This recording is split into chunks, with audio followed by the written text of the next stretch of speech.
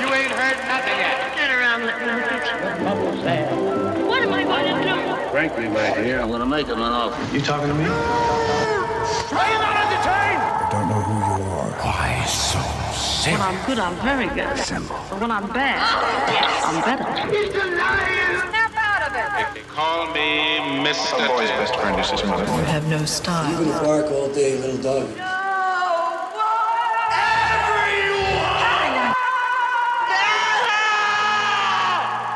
Fasten your seatbelts. It's going to be a bumpy night.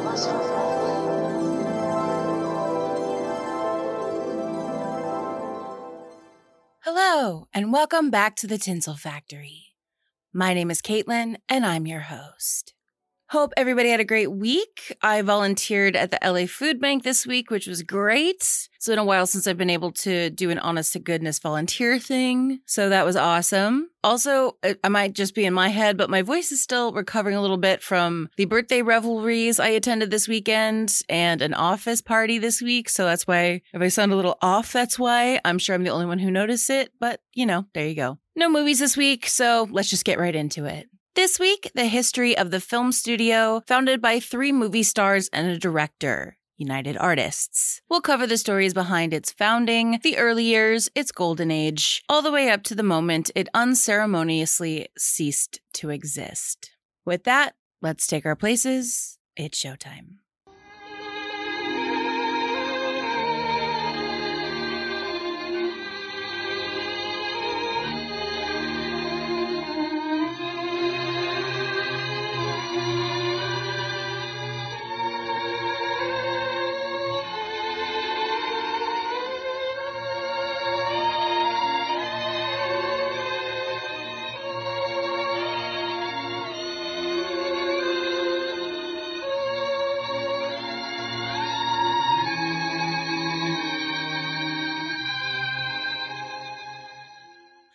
D.W. Griffith wanted success. Since his film The Birth of a Nation's release in 1915, the director had been struggling to find the same commercial success the controversial film had given him. Mary Pickford wanted to choose her own roles. No matter what studio she went to, they always wanted the 26-year-old petite actress to play young girls. Charlie Chaplin wanted artistic freedom. He was one of the biggest movie stars / filmmakers of the day, and yet his studio First National Pictures would not increase the budgets for his films. Douglas Fairbanks wanted control. He was tired of studios telling him what parts to play and his image being used to promote lesser pictures. These 4 titans of the motion picture industry, despite having been major contributors to the rise of said industry, with Chaplin, Fairbanks, and Pickford being major players and building up the idea of a movie star in the first place, were just altogether fed up. They were tired of being told what to do and how to do it, and decided to do something about it. In front of the press on February 5th, 1919, the 4 would publicly sign a deal joining forces to create United Artists. When head of Metro Pictures Richard A. Rowland got wind of this, he reportedly said, "The inmates have taken over the asylum." But we're getting a little ahead of ourselves. Back in January 1910, Mary Pickford traveled from New York to Los Angeles, a part of a team of 30 actors and crew that had been handpicked by D.W. Griffith, one of the company's top directors. They were in search of the nearly ceaseless California sunshine. There, Griffith would produce a 20-minute film every 2 days. Motion pictures were still a novelty at this point, and film workers and performers were seen as more akin to factory workers than artisans, hence this, super speed. That would, of course, change with filmmakers like Griffith, who would experiment with camera angles, framing, mise-en-scene, and editing, eventually turning the gimmick into an art form. Griffith's 1910 short In Old California would be the first film ever shot in California, Ventura to be exact. The short was about a Spanish woman, played of course by the Canadian Caucasian Mary Pickford, during the Mexican era of California. It's available on YouTube, which is where I saw it, as I'm sure Griffith would have wanted it if he knew what YouTube or a computer was. It was during this trip that D.W. Griffith, quote-unquote, discovered the small village of Hollywood. Griffith, inspired by early Italian filmmakers, wanted to make longer films, something Biograph was dead set against. So he left the company in 1913, and then the following year began production on the film that would cement his status as a pillar of the film community, despite it being a highly controversial, historically revisionist, and racist film, which of course was The Birth of a Nation. In spite of all the controversy, the film catapulted the art of the motion picture from mere novelty to legitimate works of art. Mary Pickford started on Broadway, eventually transitioning to film. For more about Pickford's life, see my March 2022 episode about her. Griffith would hire Pickford for Biograph for $10 a day, despite a disastrous first audition. Within a few years, Mary would be making $10,000 a week, which is about $300,000 in today money. Eventually, Pickford would become the first woman to make $1 million a year. Pickford would also be one of the major performers to develop acting styles better suited for film versus the theater. Coupled with Griffith's experimentation with close-ups, Mary could use her eyes in a way that actors that preceded her never could. With just one close-up, Pickford could make simultaneous eye contact with every patron in the movie house, something that was impossible when performing on the stage. Pickford would also become the first actor to receive top billing, meaning her name appeared above the film's title, in the famous Player Lasky, later Paramount Pictures film, Tess of the Storm Country in 1914. Within weeks, the name Mary Pickford was a household name, at last tied to her already established household face. A face that could be used by studios to bargain with theaters when it came to block booking. Mary hated this because she felt it allowed mediocre filmmaking and also impacted her wallet. Despite her small stature and baby face, Mary Pickford was an astute businesswoman. She wanted to get her fair share of the money if it was her work these other films were profiting off of. British-born Charlie Chaplin had begun like many comedians did back then, on the vaudeville circuit, though in England.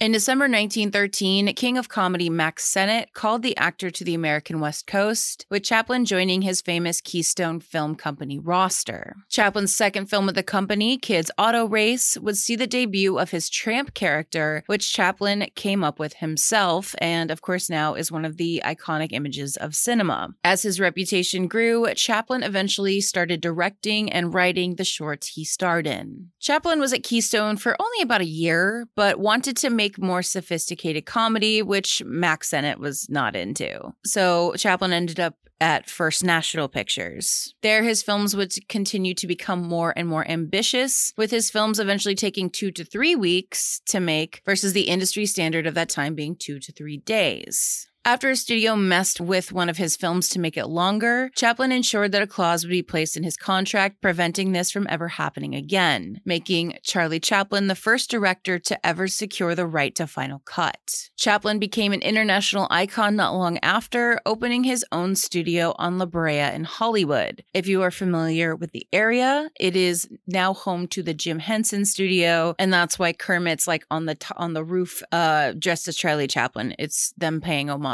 to the fact that this was once Chaplin Studios. Around this time, like mid to late 1910s, Chaplin met lifelong friend Douglas Fairbanks at a swanky Hollywood party pool table. By the time Douglas Fairbanks had come on the motion picture scene, Mary Pickford and D.W. Griffith were already major names. Fairbanks would find his own niche in the industry, making a name for himself in the motion pictures as a swashbuckler whom did all manner of intricate stunts, which were made to look spontaneous, but in reality were actually highly choreographed so nobody got super injured. He had started his career acting in theater, stopping briefly to work in his father-in-law's soap business before returning to Broadway. Fairbanks had done some film work at this time, even working with D.W. Griffith, whom hadn't known what to do with him. Fairbanks would eventually head west, ultimately finding success as a romantic lead, so much so that he'd managed to form his own film company in 1916. Soon, Fairbanks's resume grew to include producer and even writer, though for the latter, he would use his middle name for the credits, which was Elton Thomas. Fairbanks had control of the production of his films, but had next to none as to how they were distributed. That distinction lied with Paramount Pictures, whom he'd signed a deal with. And Fairbanks didn't like how his films were being sold, which was, like Mary's, typically in a package of Paramount's not-so-great films, which frustrated the actor. Their bad movies were profiting off of his hard work. By the end of the decade, Hollywood had gone from a tiny village to a booming vista, inundated with motion picture professionals, though it was still a pretty small town. In a lot of ways, it still is. Vertical integration was becoming a standard in the bigger studios as many of them merged together, and as a result, talent would slowly but surely lose what little wiggle room they'd had artistically. Douglas Fairbanks had met Mary Pickford at a party in 1916, almost the moment he arrived in Hollywood. The two began an affair, both were still married to other people, which went on for years. Chaplin, Pickford, and Fairbanks would sell war bonds together during World War I, allowing the two to be together without bringing too much attention to their affair. The two would eventually divorce their partners and married in March of 1920, 13 months after the founding of United Artists. Meanwhile, D.W. Griffith was, as I said earlier, having a hard time securing a hit the level of Birth of a Nation. He shot several epics, including Intolerance, which was a financial disaster. He even shot actual war footage for his 1918 film Hearts of the World while touring in England and France during World War I. Despite his financial struggles, Chaplin, Pickford, and Fairbanks had a lot of respect for the director and the contributions he had made to their industry, and Pickford convinced the other two to add Griffith to the fold of their upcoming enterprise. By 1918, all four of these individuals had their own production companies. What they didn't have was a way to get the films distributed. As long as that was a hurdle, they could never truly be creatively free. There was also a rumor that a series of film production companies, turns out it was First National and Paramount, were planning to merge together, creating a monopoly on film distribution, therefore giving them the power to reduce artists' salaries and the cost of film production. Less studios also meant less places to bid on artists and their works. So, Pickford, Fairbanks, and Chaplin hatched a plan with the help of Chaplin's brother Sidney. The group decided to hire two PIs to investigate these rumors and spy on a group of production heads at the Alexandria Hotel in January 1919, where this alleged deal was rumored to be going down. One of the PIs was an attractive woman whom lured a horny producer back to her room, where, over drinks, he bragged about the industry plans he was privy to.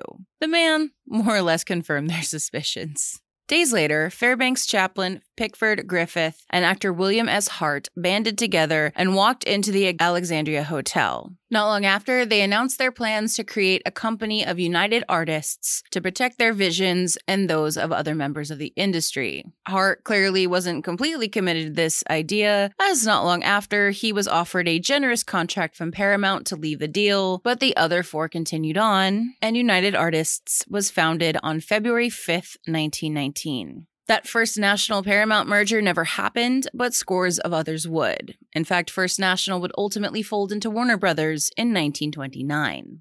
Also, it bears to mention that the four were not the first performers to attempt to make something like this, but they would be the first to succeed and therefore are the first to be remembered. Just FYI. The original terms of the Quad's deal called for each star to produce 5 pictures a year, and block booking would never be allowed to happen. By the time the company was fully operational in 1921, however, feature films were becoming more expensive and more polished, and running times were averaging about 90 minutes or about 8 reels. So yeah. Even without sound, that just wasn't going to happen. Also, Griffith and Chaplin were still tied up in other contracts when the company was formed, which ate up a lot of their time. Even when they bumped the requirement down to 1 film a year for United Artists, most of them couldn't even hit that quota. Chaplin made movies notoriously slowly, while Fairbanks liked his costume dramas, which also took ages to produce. Despite this, United Artists, or UA as I'll call it throughout this episode as well, began making and distributing films the same year it was founded. UA's first production, His Majesty the American, was written by and starred Fairbanks to great success when it released in September 1919. But the first released UA film was from Griffith, though they did not produce it, as he bought his most recent unreleased film Broken Blossoms from Paramount so he could release it under United Artists. It cost him 3 times the production's budget to obtain, but it made 3 times the film's entire cost when it released in May 1919, making the film Griffith's first real hit since Birth of a Nation 4 years earlier. It wouldn't be enough to keep Griffith in the partnership ultimately, and he ended up bowing out in 1924 after having produced or directed 9 films for UA. Griffith would see a few of his films after this distributed by his former company, but this former titan of the industry would die penniless and mostly forgotten by the audiences he'd once entertained, for better or worse in some cases, in 1948. The Directors Guild of America had to pay for the director to have a headstone on his final resting place. Since funding for movies was limited and becoming more expensive by the day, without selling stock to the public like other studios had, all United had for financing in these early days was weekly payments from theater owners for their upcoming movies. So basically they were holding on using pre-sales. As a result of this, production was slow and the company distributed just an average of about 8 films a year in its first 5 years, which was not enough to keep them out of financial woe, a state the studio never really fully got out of until about the 1950s. In fact, 6 of the 10 years of the 1920s saw the studio losing money. And it very likely didn't help that they were only releasing about 30% what the larger studios were in this time. UA's unofficial home became the newly acquired Pickford Fairbanks Studios in the heart of Hollywood. The land is still home to a backlot today, now simply known as The Lot. This location is off-cited places as being the UA Lot, including the Lot's own website, but despite being renamed the United Artists Lot in 1927, it was never officially a part of the UA company. Therefore, there wasn't an official UA backlot. It was owned by Mary Pickford and Douglas Fairbanks privately. This fact is what, in part, kept the studio from becoming one of the Big Five. They distributed more films than they produced and had no officially dedicated place to shoot films anyway. So things were happening, but definitely not smoothly. The 4 owners at no time ever got along at all, despite them all having been friends or friendly before the company was founded. Fairbanks would screw around in meetings, often grabbing people's legs from under the table, infuriating Griffith before he'd left. And this didn't really help with Griffith's image of Fairbanks or opinion of Fairbanks because he thought the actor was a talentless hack. Ironically, this was more or less Griffith's opinion of Pickford as well, that she was a talentless hack, unless she was conveniently being directed by him. Chaplin was reportedly obsessed with money and was making most of his higher-grossing films, save the Gold Rush, at other studios at this time, aka their competitors were making more money on Chaplin than Chaplin was bringing to his own company, which kind of pissed off his UA partners. While one of Mary's desires into going to business for herself was to move away from the little girl roles that had made her a superstar, she knew she needed to bring in revenue into United Artists, and there was one tried and true way that she knew how to do that. So in 1920, she made Pollyanna, an almost guaranteed hit for the studio, which it was. The film made $1 million, securing United Artists in the pantheon of studios. Naturally, since the now 3 artists couldn't keep up with their own quotas, other talent was brought in to make films to fill up the gaps. This included Roy William Neill, who made 1921's The Iron Trail for the studio, and Chester Franklin, who made 1925's Wild Justice. More talent was on the way, as after Griffith's departure from the company, producer Joseph Schenck was hired as president of UA to prevent UA from further financial ruin. With him came his wife, actress Norma Talmadge, sister-in-law Constance, and brother-in-law Buster Keaton. Quite the family. Buster Keaton soon made arguably his most famous film, The General, from 1926, for United Artists. Additional contracts were signed with independent producers, including Samuel Goldwyn post-MGM and Howard Hughes pre-RKO. Rudolph Valentino would also make the sequel to his most famous film, The Sheik, for United Artists, which was 1926's The Son of the Sheik.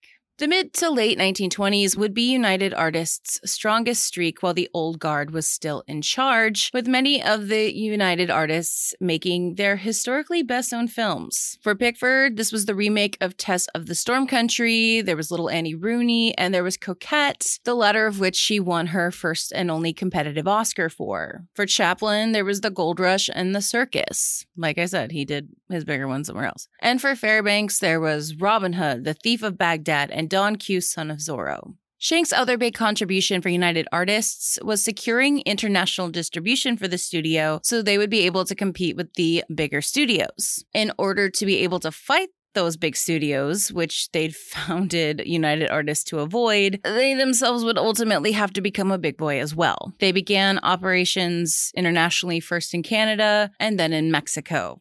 In 1926, United Artists began acquiring and building theaters, with the first opening in downtown LA on December 26, 1927, showing Pickford's latest vehicle, My Best Girl, which had come out a few months earlier. By the end of the 1930s, United Artists had locations in 40 countries. By the by, Chaplin had been fully against the studio acquiring theaters and therefore had refused to fund this particular project. Also, the downtown location is still a theater to this day. I actually went to it for that Quentin Tarantino thing a couple weeks ago, and it is gorgeous. I don't know how, it might just be my ADHD talking, but it's so intricate on the inside. I wish I could have taken pictures. They're online, but Tarantino makes you put your phone in a bag so you can't take pictures and record it, and you just have to actually actively pay attention. But it's so intricate in there. I don't know how anybody watched a movie when you could just look at all the architecture inside it. It's just, it's gorgeous. I've definitely thrived more in the curtains and then nothing else. Even when I go to El Capitan, I'm going on a tangent, which I try not to do. But even when I go to El Capitan in Hollywood, which is where the Disney movie show, because Disney owns it, even if I'm fully invested in the movie, I keep going, oh, shiny thing. Oh, look at that. Even though I've been there a bunch of times. But yeah, I don't know how movie palaces were ever intricate and people actually watch the movie. Anyway, sorry. Just, it's been bothering me. It bothers me. It sticks in my head every time I go into one of these old movie palaces. How did anyone ever focus? Anyway, here we go. In 1933, Schenck organized a new company with Darryl Zanuck called 20th Century Pictures, which in its early years made 4 pictures a year, making up half of UA's yearly releases. When he was denied an ownership share of UA in 1935, Schenck resigned and set up the merger that would lead to 20th Century Fox. Independent producers continued to distribute the United Artists into the 1930s, including Samuel Goldwyn, Walt Disney. UA released his Silly Symphony shorts from 32 to 37, Hal Roach, and David O. Selznick. United Artists actually almost distributed Gone with the Wind for Selznick, but in the end, the producer went with MGM because he wanted Clark Gable as the lead, and that's where the actor was under contract. As the years passed and the dynamics of the business changed, however, these quote-unquote producing partners would, ebb and flow and go to other studios. 1933 would see Mary Pickford's retirement from acting after making 4 talkies. Pushing 40, the actress had long since aged out of the little girl roles, and despite trying to push beyond that, audiences could only ever see her as that baby-faced little girl. Every time she tried to do something else, it failed spectacularly. Talkies were bringing in new talent as well, and Mary's star was fading, so she just decided to stay behind the camera going forward. Mary became the executive head of the studio in 1935 after Schenck's departure, making her the first female studio head, but she was not a natural at this particular position. In fact, in 1937, the studio lost the distribution to Silly Symphonies to RKO, which was a huge ding to their bottom line. Pickford and Fairbanks divorced in 1936, and 3 years later, Douglas Fairbanks died of a heart attack. Fairbanks had long since lost interest in the film industry by this point, having acted in his last picture 5 years prior. 1930s highlights for UA included Chaplin's City Lights from 31, D.W. Griffith's final film 1931's The Struggle, 32's Scarface, 33's The Private Life of Henry VIII, 36's Modern Times, the first A Star is Born in 1937, and 1939's Stagecoach, which I did not realize was UA. In the late 1930s, UA finally turned a profit, with Samuel Goldwyn providing most of the output for distribution, including Dead End from 1937 and Wuthering Heights from 39. Goldwyn had his offices on the lot and eventually owned all of the buildings on the UA lot. But Mary owned the land that Goldwyn's buildings were on, and the two fought about every minute detail, including the color the buildings should be painted that Goldwyn built. For years, because of this fight, they would remain unpainted, which is just some petty, so petty. Goldwyn, it should be mentioned, hated working with Mary, and before Fairbanks' death, he would refer to Fairbanks and Chaplin as, quote, parasites drinking my blood, because they still owned their original shares in the company, and Goldwyn was basically just churning out things for them to make money off of, and Chaplin and Fairbanks weren't involved that much in UA at this point. Goldwyn eventually sued United Artists several times for disputed compensation after they sued him for making too many movies outside of their agreements. It escalated when Goldwyn renamed United Artists Studios Samuel Goldwyn Studios without Pickford's consent. She owned half the property, and the two would go to court over that as well. In 1955, the studio was put up for auction, and Goldwyn outbid Pickford for full control. So yeah, that ended that relationship. Well, the 1940s started out strong with Chaplin's The Great Dictator. The decade was one of decline for the studio because Goldwyn had left and he was a big meal ticket, and everything else they kind of put out was critically panned and made by less tried and true independent producers. And of course, there was the ever-declining cinema attendance as people moved to the suburbs and television became more popular. That did not help things. There's only I ran down the list, and there's only a handful of UA films from this time that are, I would say, commonly known. There's 1944 Since You Went Away, which was nominated for Best Picture, as was 1945's Spellbound, which was directed by Alfred Hitchcock. And because I like to do these in threes, there was also 1946's Henry V. Everything else is kind of just static, unfortunately. If one of your favorites was not one of those, I'm sorry, but the truth sucks sometimes. In 1941, Pickford, Chaplin, Disney, Orson Welles, Goldwyn, Selznick, and several others, many of whom were or had been members of United Artists, formed the Society of Independent Motion Picture Producers, or SIMP, to fight the hold the major film studios had over the filmmaking and distribution pipeline. To SIMP, this meant MGM, Columbia, Paramount, Universal, RKO, 20th Century Fox, and Warner Brothers. Technically, UA was one of these as well, but I guess since their whole shtick was to be a haven for artists to express themselves freely, and maybe they had a touch of an irony deficiency, they magically weren't a part of this problem. Why would they make an organization if they thought they were part of the problem? Well, the U.S. government disagreed with the assessment that it was everybody but them that was the problem, and cited the 7 aforementioned studios and United Artists as part of the reason why the studios and theaters were broken up 7 years later in 1948. Back at UA, as the struggles continued, Pickford and Chaplin hired Paul V. McNutt in 1950, who was a former governor of Indiana, and placed him as chairman of United Artists. Frank L. McNamee was made president. Shockingly, a governor was not the answer to the problems and did not have the skill to fix UA's financial problems, so the pair were replaced only after a few months.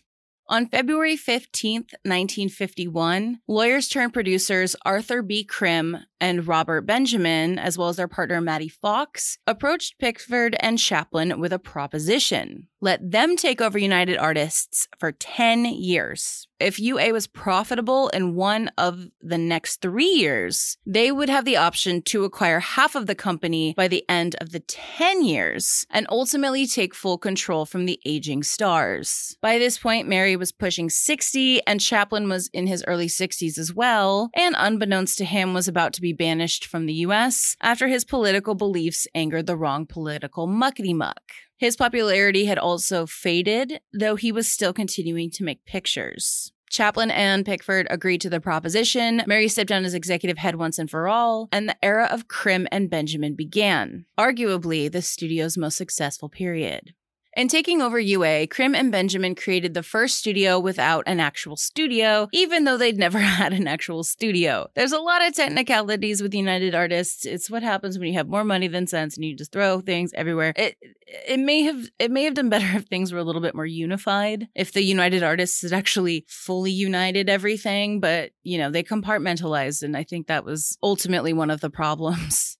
United Artists leased space at the now renamed Samuel Goldwyn Studios, primarily acting as bankers. Krim and Benjamin would offer money to independent producers to make films that UA would ultimately distribute. The two would have very little say in the creative process, and this autonomy was incredibly appealing to independent producers and talent for obvious reasons. Doing this meant that at no level did UA have to deal with the overhead, the maintenance, or the expensive production staff as other studios. That was everybody else's problem. They'd just be like, take some money and run, take some money and run, take some money and run. Just bring us back up. Just bring us back a movie. Just bring us back a good movie. Krim and Benjamin would turn United Artists into a juggernaut with this method over the next several years. The first major thing the duo did, outside of making movies, was buy all of the pre-1948 Warner Brothers films to form the United Artists Classics division, which made the studio a ton of money, as they then sold them to television networks to air, as well as showed the films in revival theaters.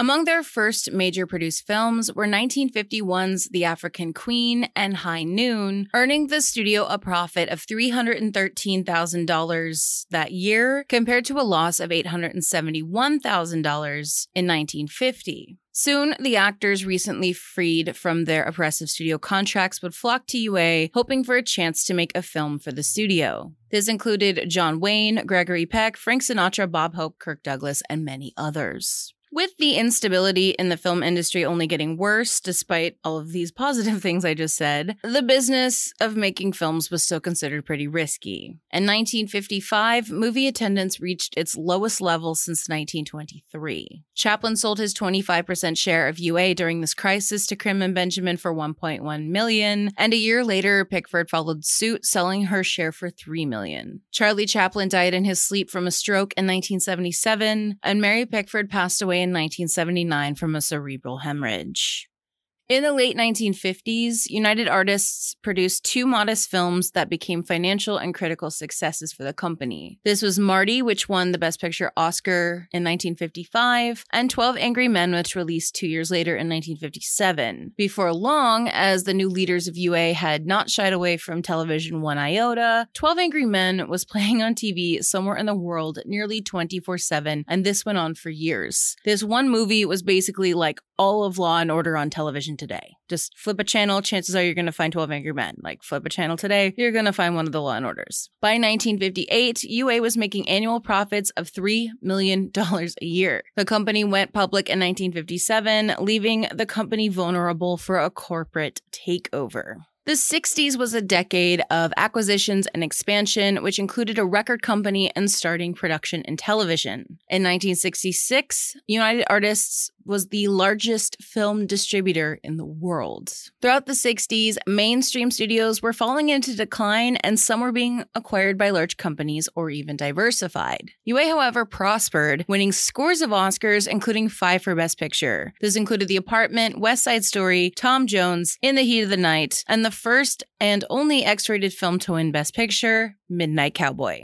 In 1964, UA introduced the States to the Beatles by releasing A Hard Day's Night and Help the following year. UA also assisted in launching the Pink Panther and James Bond franchises, amongst just many other films. This was their most fruitful era. 10 years after going public in 1967, United Artists was acquired by Transamerica, which oversaw the latter of the two 1960s Best Picture wins for the studio. David and Arnold Picker would briefly replace Krim and Benjamin until in 1970, when UA lost $35 million in one single year. Unsurprisingly, the Pickers were pushed aside for the return of Krim and Benjamin.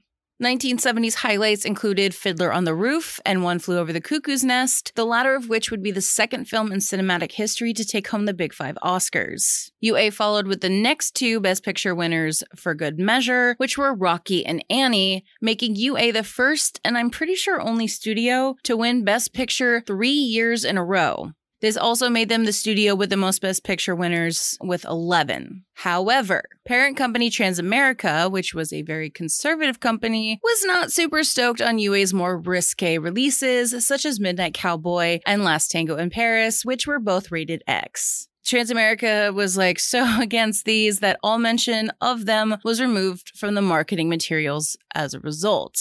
Krim tried to convince Transamerica to just spin off United Artists, but he and Transamerica's chairman could never come to an agreement. In 1978, following a dispute with said head John R. Beckett over overhead expenses, UA's top executives, including Chairman Krim, President Eric Plesko, Benjamin, and other key players, just walked out. Within days, they announced the formation of Orion Pictures with backing from Warner Brothers. The departures concerned several Hollywood figures enough that they took out an ad in a trade paper warning Transamerica that it had made a fatal error in letting all of those power players leave the studio. And they were right, though not right away. Transamerica inserted Andy Albeck, who'd been running the broadcast division, as UA's new president. Albeck was put there partially in thanks due to his ability to control costs, and also he had a positive relationship with the persnickety Transamerica executives. But Albeck was not prepared for this level of leadership and responsibility. United had its most successful year with 4 hits in 1979. Rocky II, Moonraker, Manhattan, and The Black Stallion. And you're thinking, oh no, Albeck did it. No. All of those 4 films had been greenlit by the previous studio leadership, so Krim and Benjamin. This was just, they were gone, but this was still their films. The first thing the new leadership did all by themselves was the greenlighting of Heaven's Gate. Directed by Michael Cimino, the film famously overran its shooting schedule, its budget. It ended up costing $44 million, which was $36.5 million over the original budget. The short version of what went down was the fact that Cimino, whom had begun his career doing commercials, was ill-equipped for the timeline needed for completing a motion picture in a timely manner. Ironic, since he just won an Oscar for making The Deer Hunter. Cimino made the actors do intensive training, including roller skating. He had a producer on location who didn't rein him in because they were boning. And by the end of the first week of shooting, Cimino had spent $900,000 on just 90 seconds of usable film. United Artists tried several times to get things under control, to little to no avail. A lunatic had at last taken over the asylum.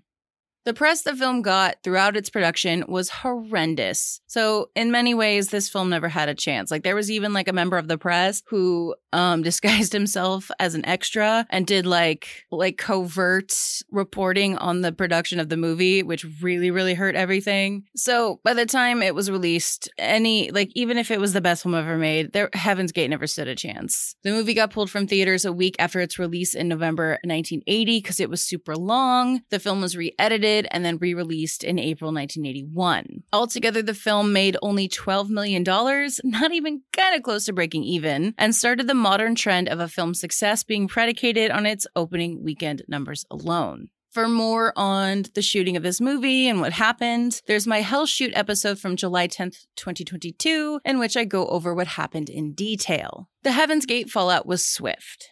Albeck resigned. United Artists recorded a major loss for the year, almost entirely due to the box office failure of Heaven's Gate. Unsurprisingly, Transamerica decided to exit the filmmaking business and put United Artists on the market. Kurt Krikorian's Transcenda Group purchased the company in 1981. If you recognize the name, it's because Krikorian liked to play hot potato with MGM at this time. In acquiring UA, Krikorian merged the company into a new corporate entity, MGM UA Entertainment Company. After that, Krikorian sold and bought all or parts of this entity at least 4 separate times. The final sale for $4.8 billion was to Sony in 2004, after which MGM and United Artists ceased to function as autonomous production entities. As MGM/UA in the 80s, the most notable films to come out of this were probably like War Games and Octopussy, which wasn't good enough for Krikorian. He restructured in 1985, which led to independent MGM and UA production units, though it was all overseen by like one single group of studio leaders. Some analysts thought that one of the studios, most likely United Artists, would end up being sold off to fund the other stock buyback to take MGM private again. However, soon afterwards, Aled Ladd Jr. took charge of both, so now they were back as one again. MGM UA was then purchased by Ted Turner, mostly for MGM's backlog of films. Turner kept MGM, but sold UA back to Krikorian. As a result of this transaction, in 1989, the original United Artists ceased to exist. Krikorian, for all intents and purposes, created an entirely new company implementing the inherited assets. Thus, the present-day United Artists is not a legal successor to the studio founded by D.W. Griffith, Mary Pickford, Charlie Chaplin, and Douglas Fairbanks, though it does share similar assets and, of course, bears the same name. While the brand has been revamped a few times over the years, notably by Tom Cruise, who bought it in the mid-2000s to be more of like, he kind of wanted to do like a United Artists 2.0, but he released 2 films under that, including Valkyrie, and that was pretty much it. And it's been revamped as an art house studio in the last few years. But United Artists, as it was in the Golden Age, has not existed since 1989. 4 artists came together to make the art that they wanted. And for about 70 years, that's exactly what happened at United Artists. While the studio would ultimately be destroyed by an unforeseen foe, corporate America, their films will live on, hopefully, forever. What's a nice girl like you doing in a place like this? My name is Pussy Galore. I must be dreaming.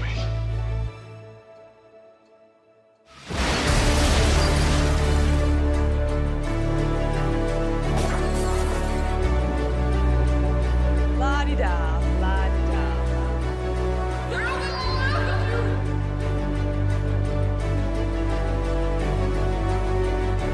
You only live twice, Mr. Bond. I want you to know that I could never have been happier with anyone in the world but you. I love you. I want to be with you. Let's play something else.